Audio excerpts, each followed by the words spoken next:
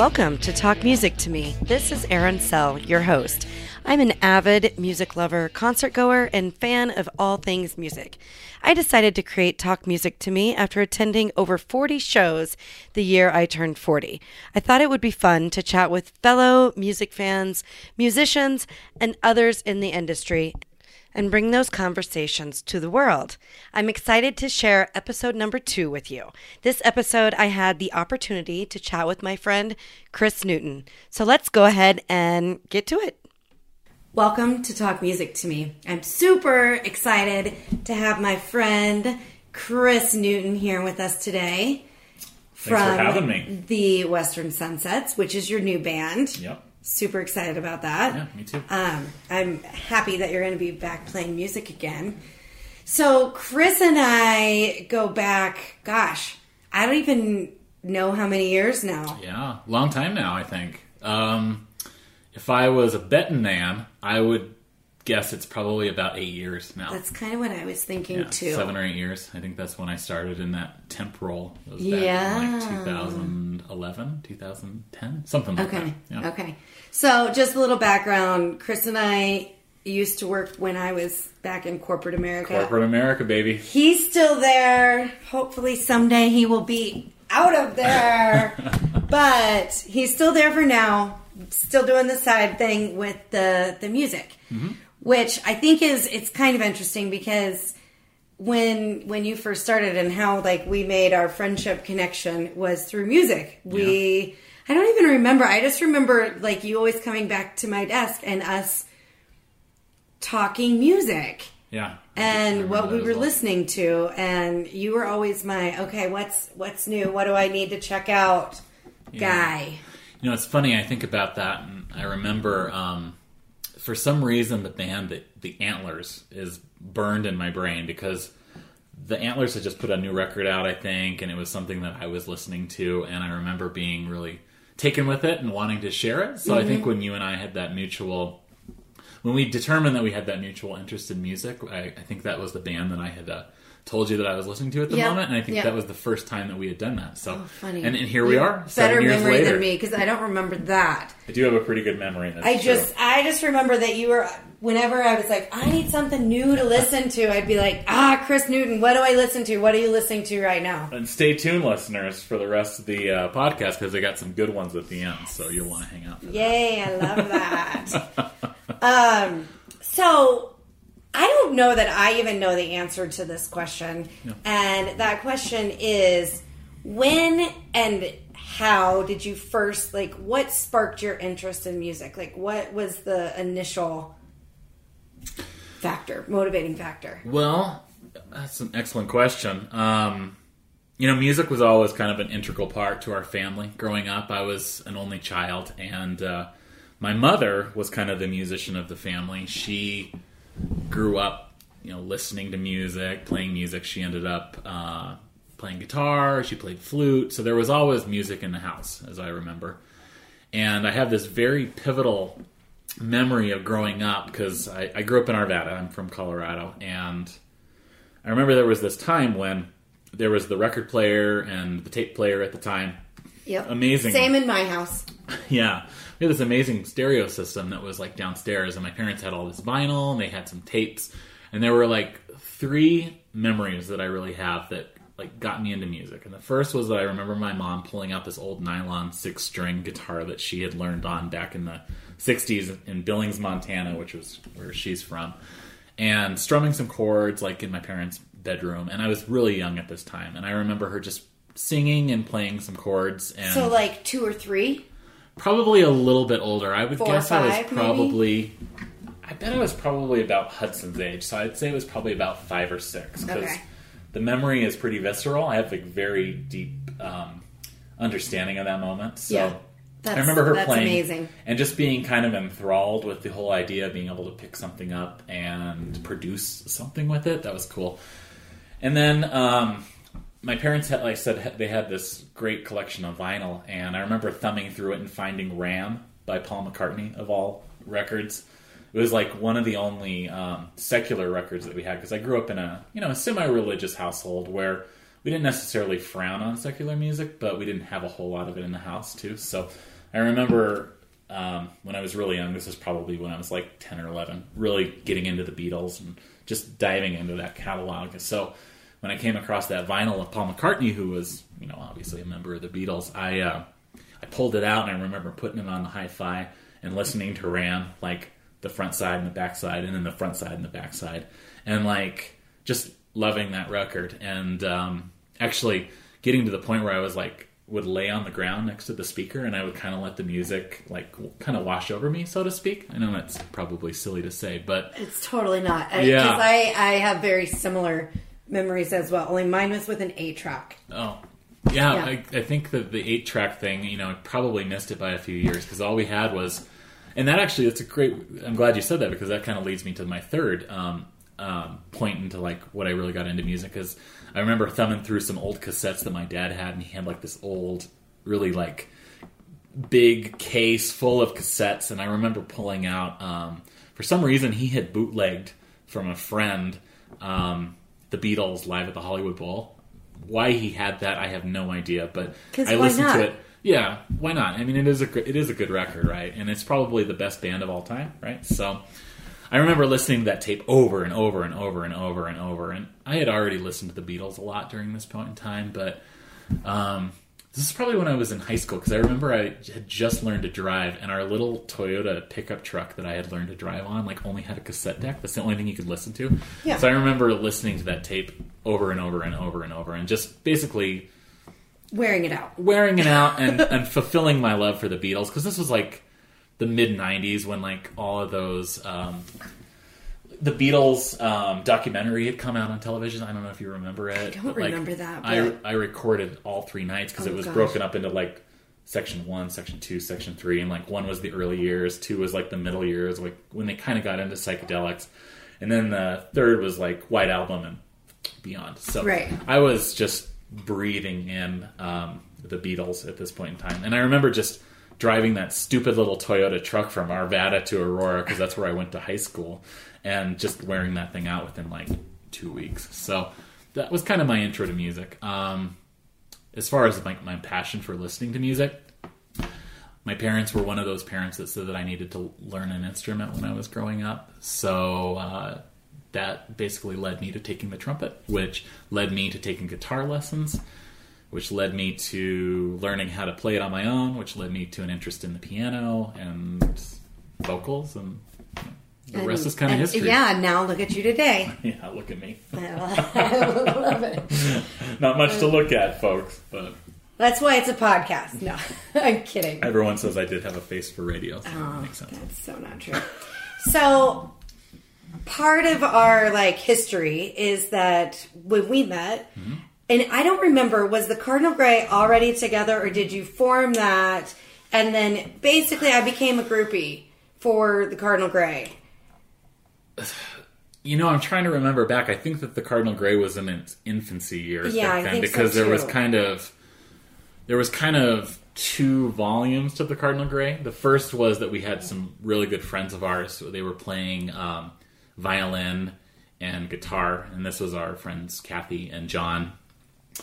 And when we first started, the first edition of Cardinal Grey, let's just call it that. It was nothing more than John and Kathy and me getting together in my old house in City Park and playing these kind of acoustic songs, sort of like in the vein of like the Mountain Goats and the Decemberists, stuff like that. And I had this idea that we should grow the band. I knew these guys that, played music, and I think they'd be a good fit for what we did. Excuse me. And that led us to getting Corey into the band, playing lead guitar with us, and then he pulled in Steve, because him and Steve were high school friends from Aurora. So that's kind of how we fleshed that first volume out, and we were very folk-centered. I mean, that was kind of the music that people were playing at the time, and we were no exception. John and myself, we're good friends still, and we had a shared love for bands like Tarkio and the Decemberists, the Mountain Goats, bands that I previously referenced. But so that's kind of the music that we played. And then we made some changes. Our violinist at the time, Kathy, was having her first baby and she left us, rightfully so. And we decided that we wanted to play a little bit different music, and without getting into the whole story, we kind of formed 2.0, which was me, Corey, Steve, and all the drummers that we ever had. That was kind of the Cardinal Grey's downfall, right? We couldn't really ever hold a drummer. But those were kind of the meaty years where we were playing a little bit louder rock and roll, and I think that's kind of where you came on board. So I'd estimate that was like 2012, 2013, something like that. Yeah, that seems about right. I know I have a Cardinal Grey poster hanging up in my house. My fondest memory. I'm pretty sure that was 13 or 14. Yeah, I think so. I think it was April of 2014, because I think it definitely was April. Or 13, because I think that Hudson had just been born like months prior. So I want to say maybe that was one of your last shows for a while. It was. But that was a great night. I mean, that was the night that we sold out the High Dive with our mutual friends, Barry Antler and Franklin from, what was As Tall as Buildings. But I think he was in a different project at the time. I don't know. We'd have to just look at the poster. I know. I'm sure it's around somewhere. It is around, but, we're in the middle of recording a podcast, so we'll update when, we get that. So, moving forward to currently what you're focused on, and that is your new band, the Western Sunsets. And tell me how that came together. And I know it's still kind of in its infancy as well. Definitely. But what's kind of the motivation? And so after the Grey broke up, we took some time to figure out what we wanted to do. We formed a couple cover bands. We played in a couple different projects. And you were there for the White Shell Road years, which was pretty fun. Those were so fun. Yeah. I mean, not many people go out and do a Golden Smog cover band, right? So it was amazing. Pretty cool. It was fun. And I think that's what we needed at the time, because the Cardinal Grey had a pretty good run. We played a lot of shows, but we couldn't ever really record, and we couldn't ever hold a drummer. Tina was a great drummer of ours, and she's still playing in a lot of local bands. Like, I want to say that she's drumming with like Two Tone Wolfpack now, and a couple others, but music was kind of her thing. But needless to say, we just couldn't stay together, so we needed to take that time to do something that was really fun. Right. So that's kind of when I decided to put together that White Shell Road project. And after that sort of fell apart, not because it was bad, just because we only wanted to do it for a certain amount of time. Well, and schedules and timing, and you're a dad, and you work a full-time job, as do the majority of the people in your band. Full-time jobs, it's hard. All those guys are, growing into adulthood, I guess you could say, with Ryan having a baby soon, and Eric living out in Tennessee and working at the law school. I mean, time was a luxury that not all of us really had. Right. So, well, everybody grows up, and you either make that commitment to this is the life you're going to lead of being in a band versus growing up and adulting. Well, but you know what I've learned in the last, I don't know, Hudson's almost 6 now, is that there's a way to do both, and it's been cool. So I took the time to build a studio. My sister-in-law actually purchased a house kind of over, not actually too far from here, and there was a back room that she wasn't going to use, so she kind of gave me carte blanche and told me that I could do whatever I wanted with it. So I ended up building a studio back there, totally soundproof, just really cool, and filling it with instruments, and those instruments basically sat for like 6 months untouched. So ended up befriending a guy who I actually work with now, who said he played drums, and basically that was the spark that lit the fuse. I started practicing with him, and been doing that for about 5 months now, and we just finally decided to brand ourselves, and kind of what gave birth to the Western Sunsets. Right. Yeah. So you can find the Western Sunsets. Right now they're on Instagram. Eventually, I'm sure they will be other places. We would like to grow our social media. Our social media presence, absolutely. Right? We're in our infancy, so to speak. So. Yeah, and you may know somebody that can help you with that. I think I do, yes. That's a whole nother topic, podcast, whatever. Yeah. So, one of the things that, and I feel like we've had this conversation a little bit, but even I don't know that much about this time of your life, and it really interests me, and that is, quote unquote, the Seattle years. The Seattle years, yes. Tell me about the Seattle years and how that really shaped you into the musician you are today. Yeah. Well, I mean, those years were pivotal for kind of turning me into the musician. And what were those years? So I ended up enrolling to, when I was graduated from high school, I basically picked every college from like Portland up to like Bellingham, Washington, and I put in applications. So you just wanted to be on the West Coast in that scene?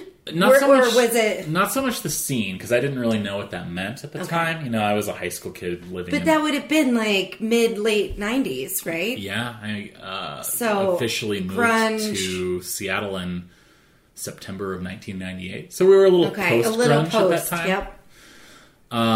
But we were like kind of...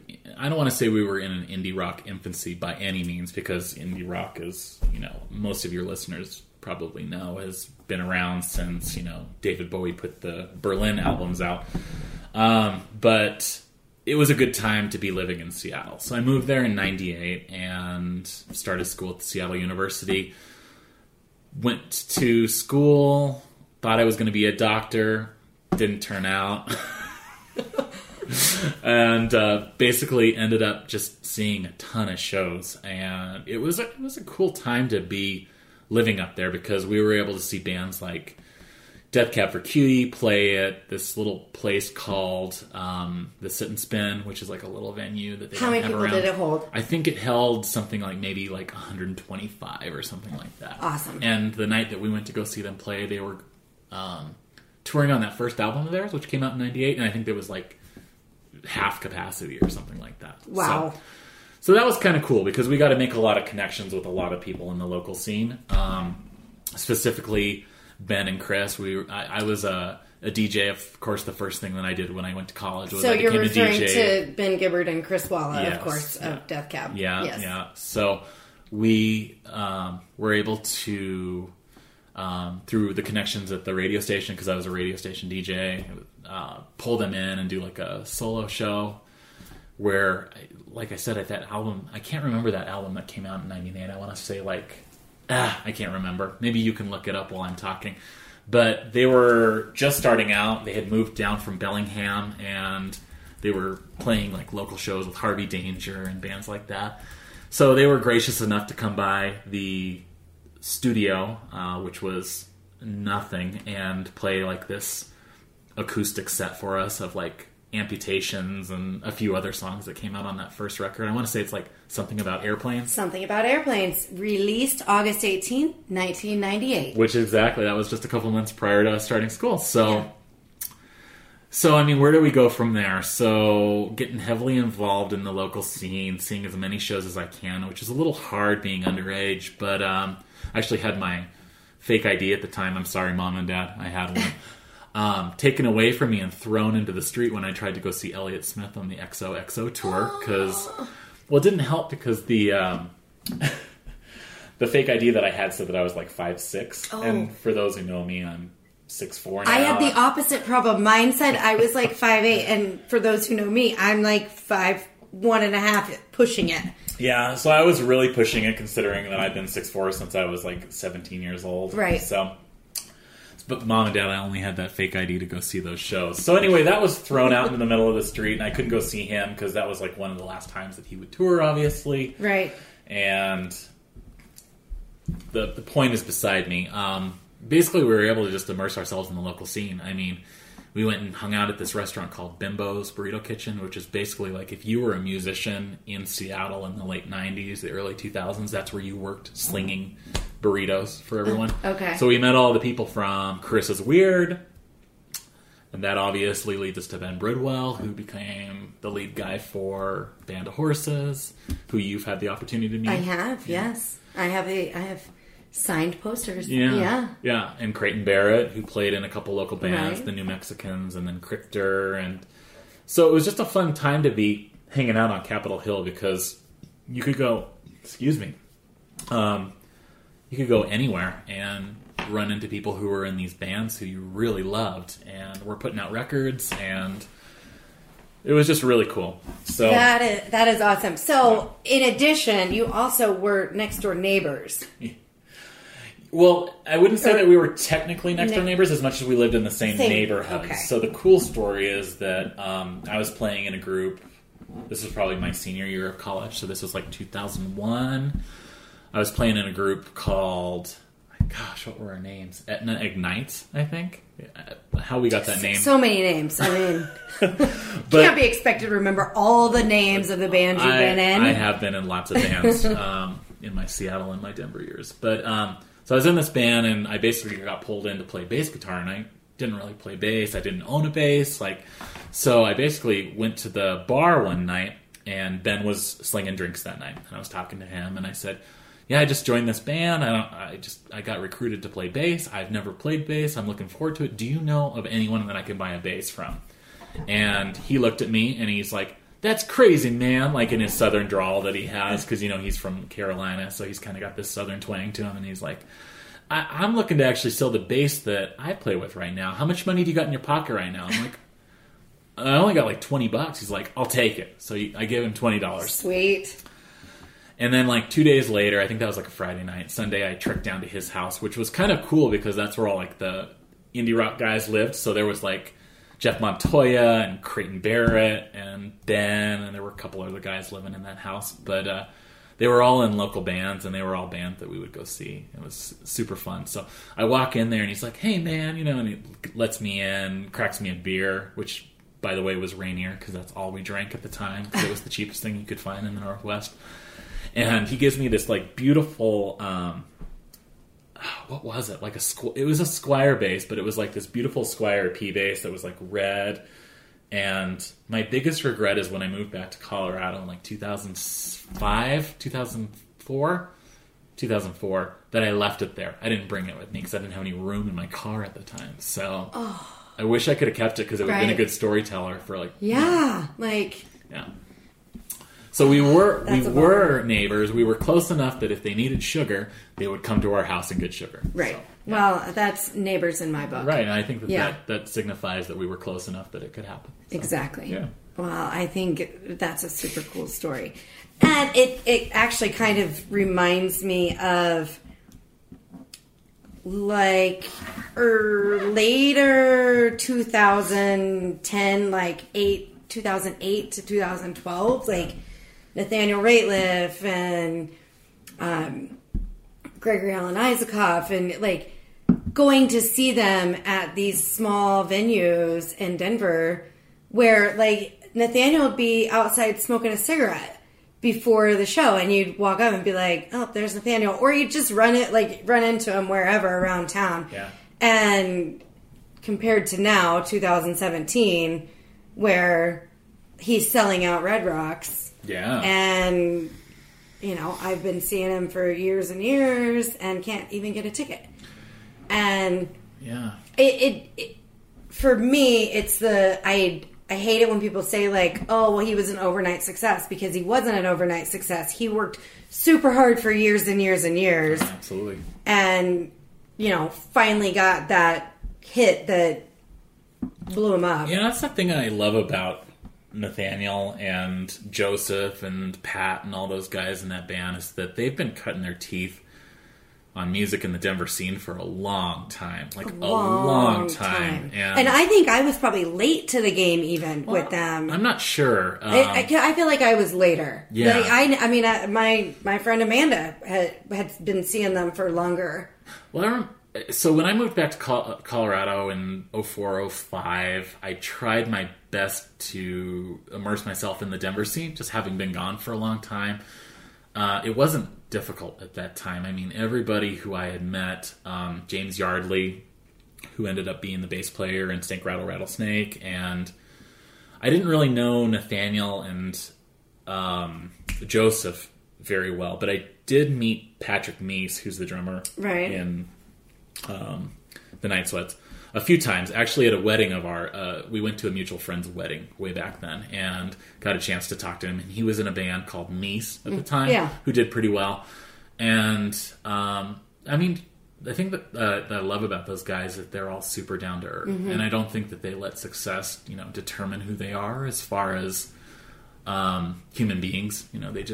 They've cut their teeth for so many years, and they toured relentlessly, and they really made a name for themselves. And I'm happy for them. I mean, the mere fact that they could go on Fallon and have an amazing performance and keep it going. I mean, it's just a testament to them as musicians. I mean, they're all super talented, and I'm happy for them. I 100% agree. Like, I wish them all the success in the world. Yeah. My one complaint, and it has nothing to do with them, is the scalpers and the people that ruin it for, like, the true fans that, like, I can't even get a ticket.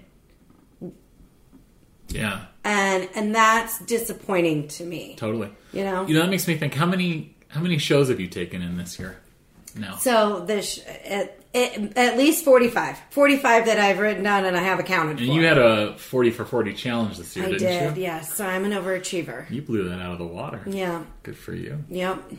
Yeah, no, I think that those guys, I don't know, I'm really proud of them. I think that they've done great work. And, Denver, Colorado is finally being recognized as kind of a local musician scene, and it should be. I've been out of it for a few years, so I don't really know what's going on now, but when we were playing in it and meeting people, I mean, everybody was A, super friendly, and B, super excited to just get on a bill. I mean, there was a night where we played a show down at the Walnut Room, and we had Anthony Ruptek and his Midnight Children play with us, and you would never meet these people before, but they would just come on and play a bill with you, and they were super friendly, and it was fun. And I think it still is fun, and I'm looking forward to getting back into it. So. Yeah. Well, and we have so many great venues, and then, there's the UMS, the Underground Music Showcase, there's the Westward Music Showcase, there was Velarama this year. I think it was the first or second year for Velarama, which actually Death Cab played. Yeah, that's right. Velarama. Didn't Wilco play that as well? I was there. Yeah, I didn't go to Wilco night. I only had tickets for one night, but yeah. That's cool. So, I mean, I definitely, and then you think about, like, the Lumineers came from here. I mean, they didn't originally come from here, but they... Yeah. I hear what you're saying. Yeah, no, I think it's a hotbed, and I think that the media has latched to that a little bit, and now I think Denver is, I don't want to say Denver is, like, on the same... spectrum as like Seattle was in the early 90s. I don't think it's to that extent, but I do think that we're being recognized now, and I think it has a lot to do with those guys, so I agree. It's good. So let's move on from Seattle. So I have a few questions for you. So we already talked about kind of how you got your start in music, and a little bit about what instruments you play. Do you remember the very first song that you learned to play? Oh, that's a good one. So, when I was a teenager, I learned to play on my mom's old nylon 6-string, so it was kind of nice because you couldn't necessarily hurt your fingers like you could on a steel string guitar. And I really remember... what was it? That's a really good question, Aaron. Should I have prepped you for that? No. Sorry. I think that's the beauty of the podcast, right? Is that you get people to like kind of wonder what's going on in their own lives. So, I think that the first song that I ever learned to play was, that is an excellent question. So, I might bifurcate the answer a little bit. It could have been Thumb by Dinosaur Jr., which was a big song that I loved at the time. Or it could have been Here Comes the Sun by George Harrison, obviously from the Beatles. How old do you think you were? I was a teenager at the time because I took 15, 16? Or? Yeah, because I took that first lesson. I took my parents were so sweet. My mom actually worked for the district up in Arvada, so she could get like these discounts on like anything related to North Jeffco Parks and Rec. So she signed me up for this intro to guitar class, and I must have been able to drive at the time because I remember being able to get there and back from it. So I was 16, I think. And I sat in this like semicircle of like all ages and all experiences. And I remember there was like one guy to my right who only had like 3 fingers on his right hand. He was like, I just wanted to learn how to play. And then I had a guy on my left who had a t-shirt that said Jam for the Lamb. And he wanted to like play Christian rock. And it was a very interesting experience. So that makes me feel like better. Like, if a guy with 3 fingers can play guitar, then maybe me with my little teeny baby hands can actually play someday. There's always hope, yes. There's always hope. And actually, you know what's kind of funny is the guy who only had like 2.5 fingers, I think, ended up being able to play like so much better than the rest of us. And the guy who, you know, was like wanting to play Christian rock music was like a shredder. Like, these were intro classes, and these guys were playing like blues, pentatonic licks, like... And you're like, you need to move up in the lessons. Like, you need to move to the, like, intermediate or advanced. Well, part of me thinks that they were, like, you know, trying to impress people a little bit by, like, starting, like, the intro class and being so good. But anyway, I'm sure that those 2 guys are probably rock stars now, and we probably don't even know who they are, but they're out there. So that was my first experience. For the 2.5-fingered guy playing guitar. I remember that he actually told us, like, he was kind of a joker, so he came in the first night, and before we, like, we're all pulling our, like, guitars out of our cases and we're getting ready to sit in the half circle with each other, and he's like, there's only 7.5 rules to remember when operating a snowblower. And he held his fingers up. Oh. Nice. We didn't know really whether to laugh or to like grimace. That's a tough one. that whole scene is like just left an indelible mark within my brain because I can remember exactly what everybody was wearing. Oh, funny. Yeah, so, yeah. Yeah, good memories. He rolled with it, so I figured the rest of us can, too. Yeah. So that was my first lesson, and I think those were my first 2 songs. So I feel like this is going to be a good story because I know you. Yeah. So, do you get nervous before a performance? I think you already know the answer to that, don't you? I know, but I want you to share. There was a situation that I recall when the Cardinal Greyer was playing a show at the Walnut Room, and I think I might remember you passing an open bathroom door and watching me actually vomit. And it's crazy to me that you get nervous still. Yeah. After all these years. In fact, you recently played for my 40th birthday, and you were nervous about that show. Yeah. And that was really just a group of, like, all of our friends. And it didn't matter, you know. And I know it was a new band and new songs, and you weren't sure how it was going to go down. But it just, I would love to hear more about, like, because I know there are many people that, like, that never goes away. Does it go away for you once you feel more comfortable, or is that always present? It's always present, and I think that the reason for it is that there's this, if you were to line up a row of all of my band and ex-band members, like down where are we? We're in your kitchen, we're in your dining room right now. I think that row of people could probably go to your back door, probably. I mean, I've been in lots of bands, and I think that all of my ex-bandmates and current bandmates would tell you that one of the things for me is that I tend to be a little bit of a perfectionist when it comes to music. Not so much that the songs need to be good, but that when we present the songs to the world, that they need to be done in their best possible manner. I remember I was in a band. I might have been a senior in college. I may have been right out of college. And in typical college fashion, like, all of us worked jobs where we didn't really have careers. My best friend, Mike Peter, who lives in Salt Lake with his wife, used to live in Seattle. He worked in a photo lab. My friend Brian Bingold, like, worked at the QFC or the Fred Meyers. I can't remember. It was basically the equivalent of, like, our King Soopers. I worked throwing pizzas. Our drummer, Matt, like, basically had the only real job because he was, like, 7 years older than us. But he traveled around and, like, fixed photo machines, like, throughout the Pacific Northwest. So he, like, his territory was all the way from, like, southern Oregon to, like, eastern Utah to, like, Alaska. He would travel pretty consistently. But the point of this story is that if you asked those 3 guys back in 2001 and you asked the guys that I play with now, they would say that I have a certain personality that if we're going to play it out, we need to play it right. So I think that's kind of where the nervousness comes from, is that the songs are special to me.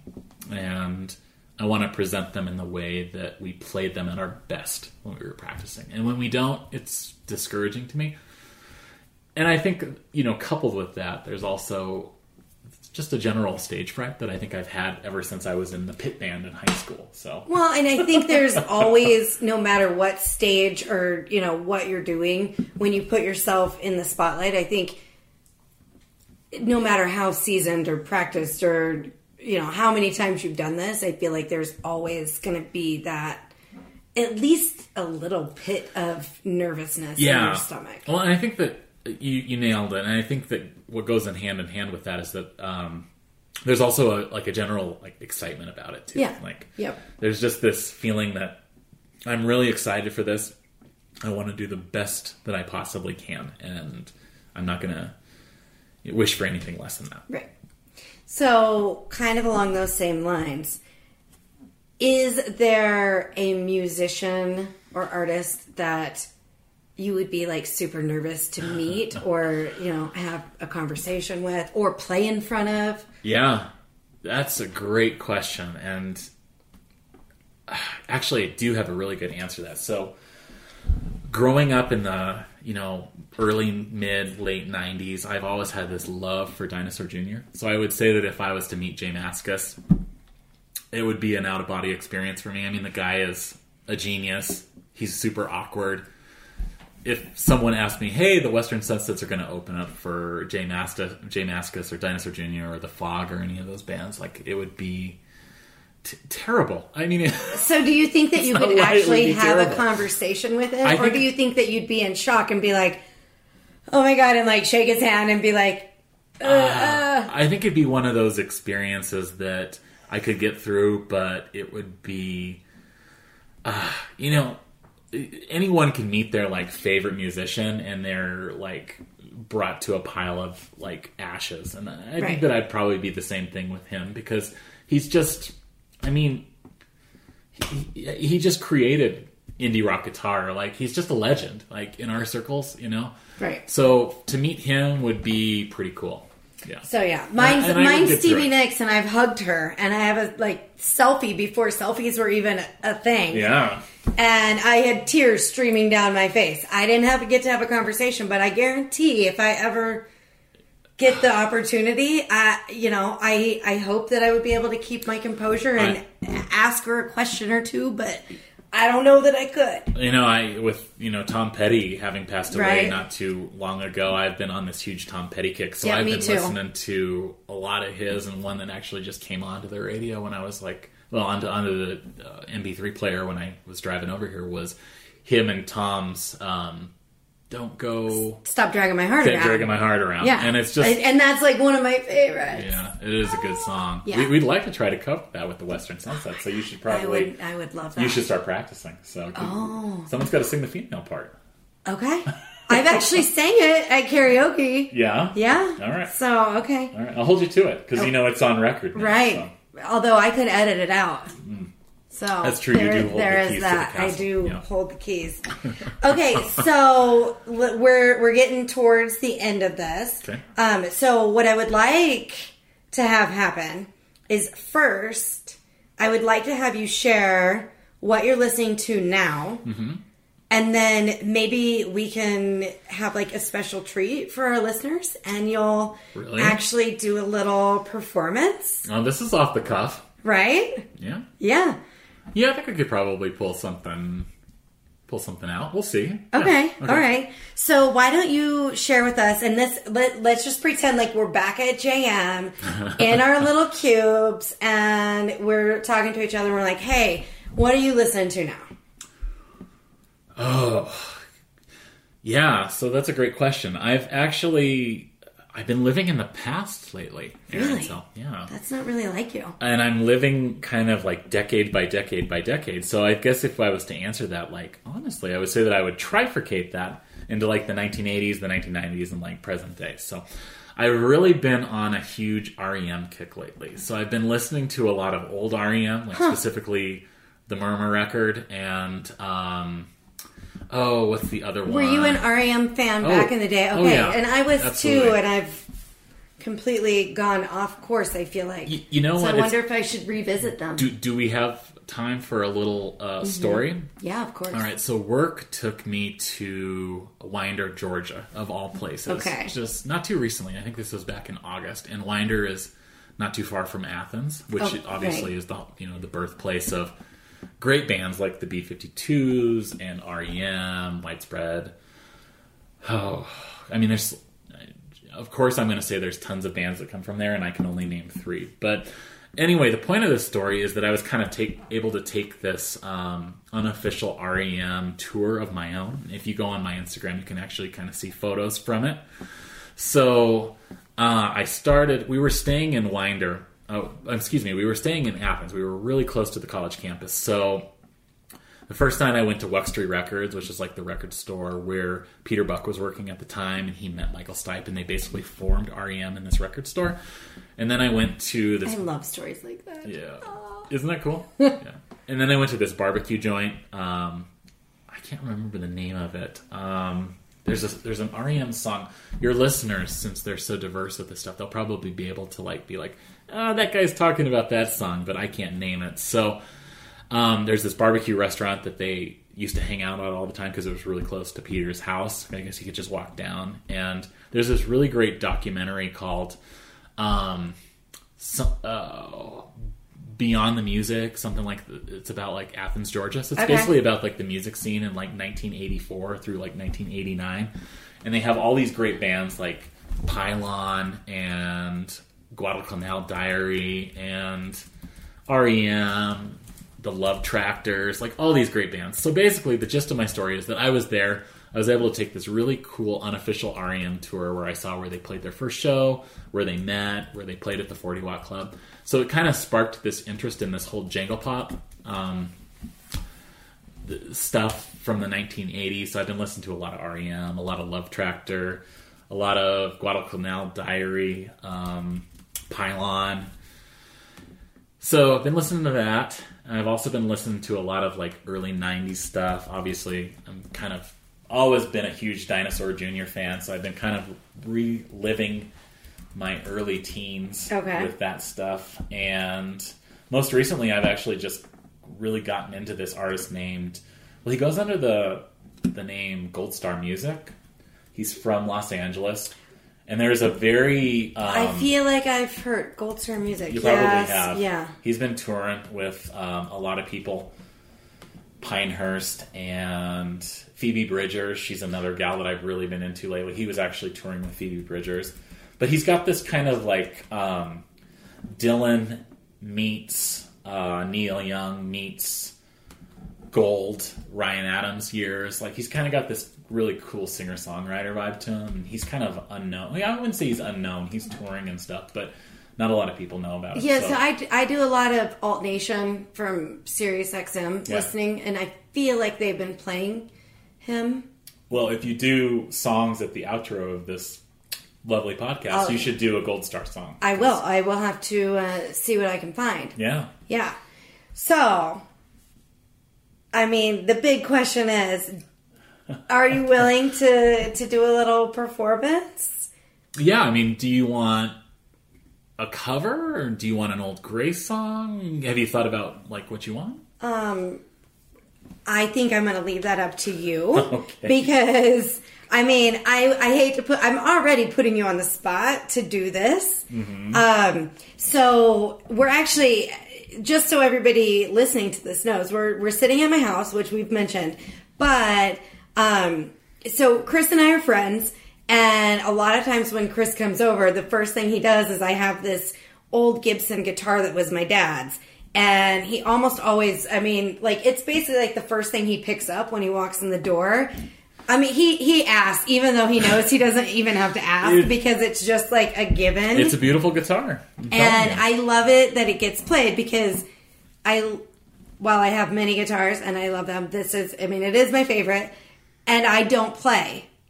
So Which you should. I know, I need to learn. I mean, that guitar is just sitting over there. It goes unplayed. It gets dusty. I have to dust it. Yeah.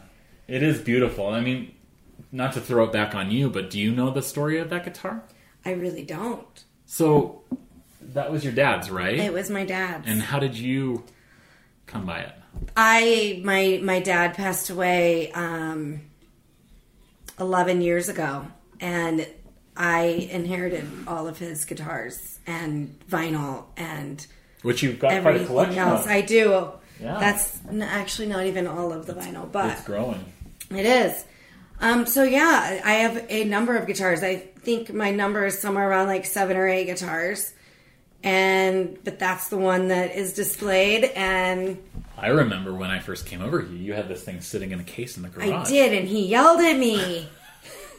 You don't let a beautiful 1964 Gibson guitar, which I should tell you has the original strings and never goes out of tune. That's the sign of a beautiful guitar. You have a good one. I think it's a cool testament to your dad, just sitting there in the front room like that. So. Yeah.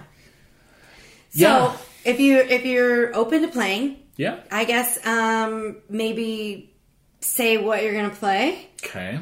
And then let's do it. All right, I have to think about it a little bit. Okay. You kind of got me on the spot here. I know. If I didn't put you on the spot, what kind of podcast would this be? I mean, it'd be like boring, like let's just talk, I don't know. How many podcasts have you done so far? This is only going to be number 2, 3. Oh, really? Yeah. Oh, I got the silver. That's cool. Yeah. Yeah. Better than the bronze. All right, so I will do that. I think what I'll play is a cover, because I don't have anything original on the top of my head of lyrics that I can actually remember. So I'm going to play a cover by an artist. He's a young guy out of Philadelphia called Sandy Alex G. Have you ever heard of him? I have not. So I originally heard about Sandy Alex G because he opened for Fleet Foxes when they came to town. I knew nothing about this kid because he literally is a kid. He's only like 21 years old. He's from Philly. He's put out like 8 records or something, and he's only 21 years old. Wow. And he basically is just a lyrical mastermind. He's got great lyrics and just writes really good songs. And I saw a version of him playing this song, Bobby, which is the song that I'm going to play, on KEXP, and just being really enthralled with it because the lyrics are so strange and the chords are really cool. So maybe I'll just take a shot at that. Okay. Are you good with that? I like it. I like new music, and let's do it. All right, cool.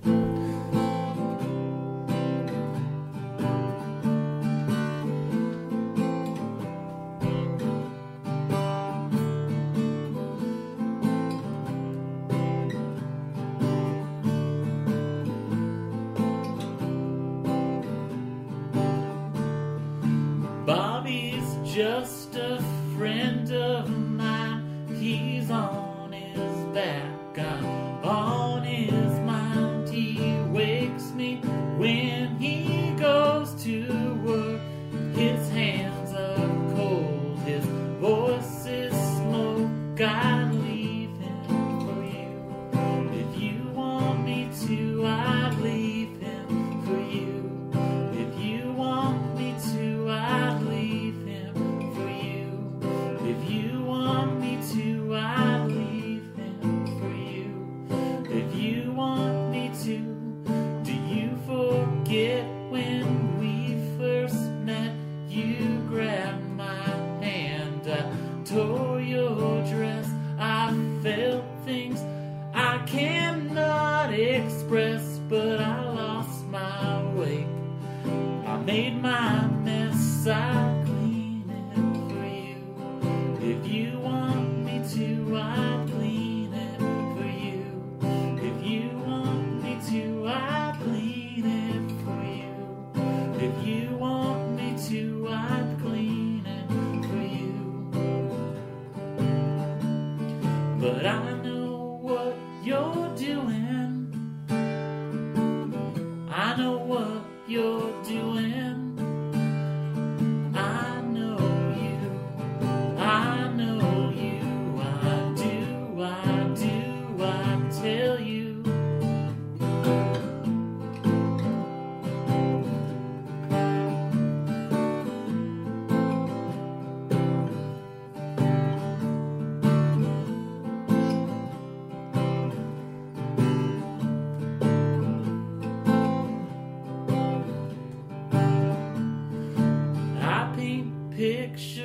with my heart.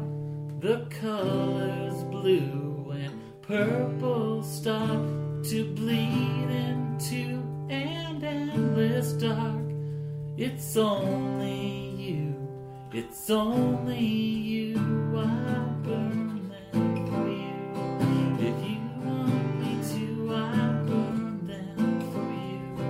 If you want me to, I burn them for you. If you want me to, I burn them for you.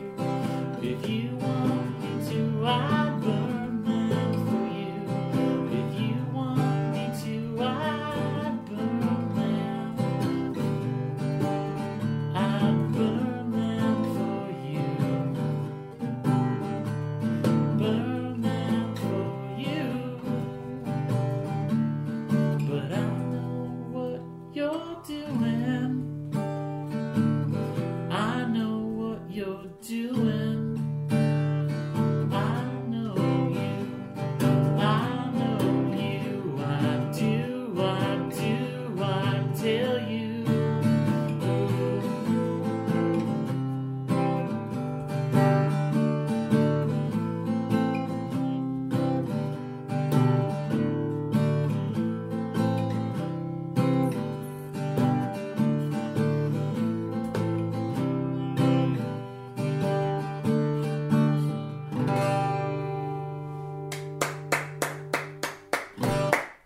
Yeah. There you go. That was awesome. Well, that was fantastic. And seriously, what a special treat to have Chris do a song for us live. So thank you all for listening to Talk Music to Me, and may all your favorite bands stay together.